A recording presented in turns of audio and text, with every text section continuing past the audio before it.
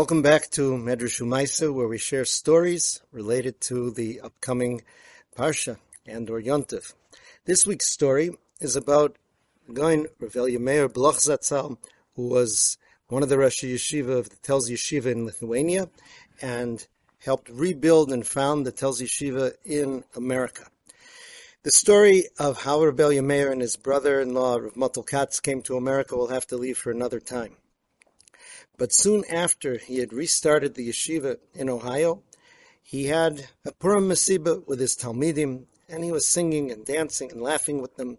As he left the Suda, a woman approached him and said, "Rabbi, I want you to admit that you're a liar." He said, "Why do you say that?" She says, "Because I know and you know that not long after you got to America, the Nazis entered Telz and killed your relatives, students, colleagues, your entire world over there. Admit to me that you're just putting on a show of happiness with your students." Rav Fyvel then gathered his Talmidim together and explained to them why what that woman said was not true. He answered it with a question from this week's Parsha. Chazal tell us that when the Mitzrim were going down in the Yam, they were drowning, the Malachim, the Malachei Ashoris wanted to sing, they wanted to say Shira. HaKadosh Baruch Hu stopped them. He said, "Maisa Yodai Tovim Bayam, my creations are drowning in the ocean. Va'atem Omrim Shira, and you're singing? I made each of those Egyptians." The question is, how is it Bnei Yisrael were able to sing with Shiras Hayam? The Psukim describe it very clearly, Vayar Yisrael es Mitzrayim Meisal Svas Hayam, that Am Yisrael saw the dead bodies of the Egyptians, right, which Chazal said, Kodesh Baruch Hu arranged that the ocean would spit them out so that the Jews would know that it was over. And right there and then, they said Shira. How could that be? Why didn't HaKadosh Baruch Hu tell them, Maisa Yodai, my creations were killed and you're saying Shira?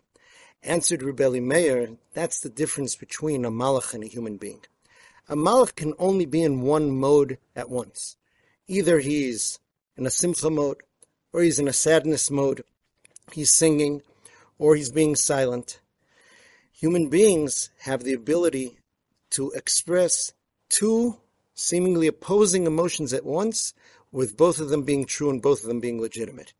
Am Yisrael were able to sing with joy in that beautiful Shiras Hayam, while simultaneously feeling the sorrow that's there that Hashem's creations had to be destroyed in order to bring about that Yeshua.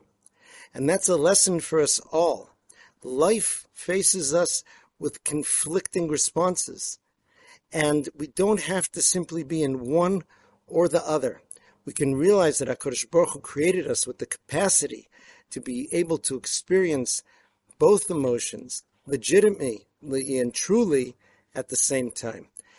HaKadosh Baruch Hu send us many, many reasons for simcha, and have a wonderful Shabbos Shira Kol Tuv.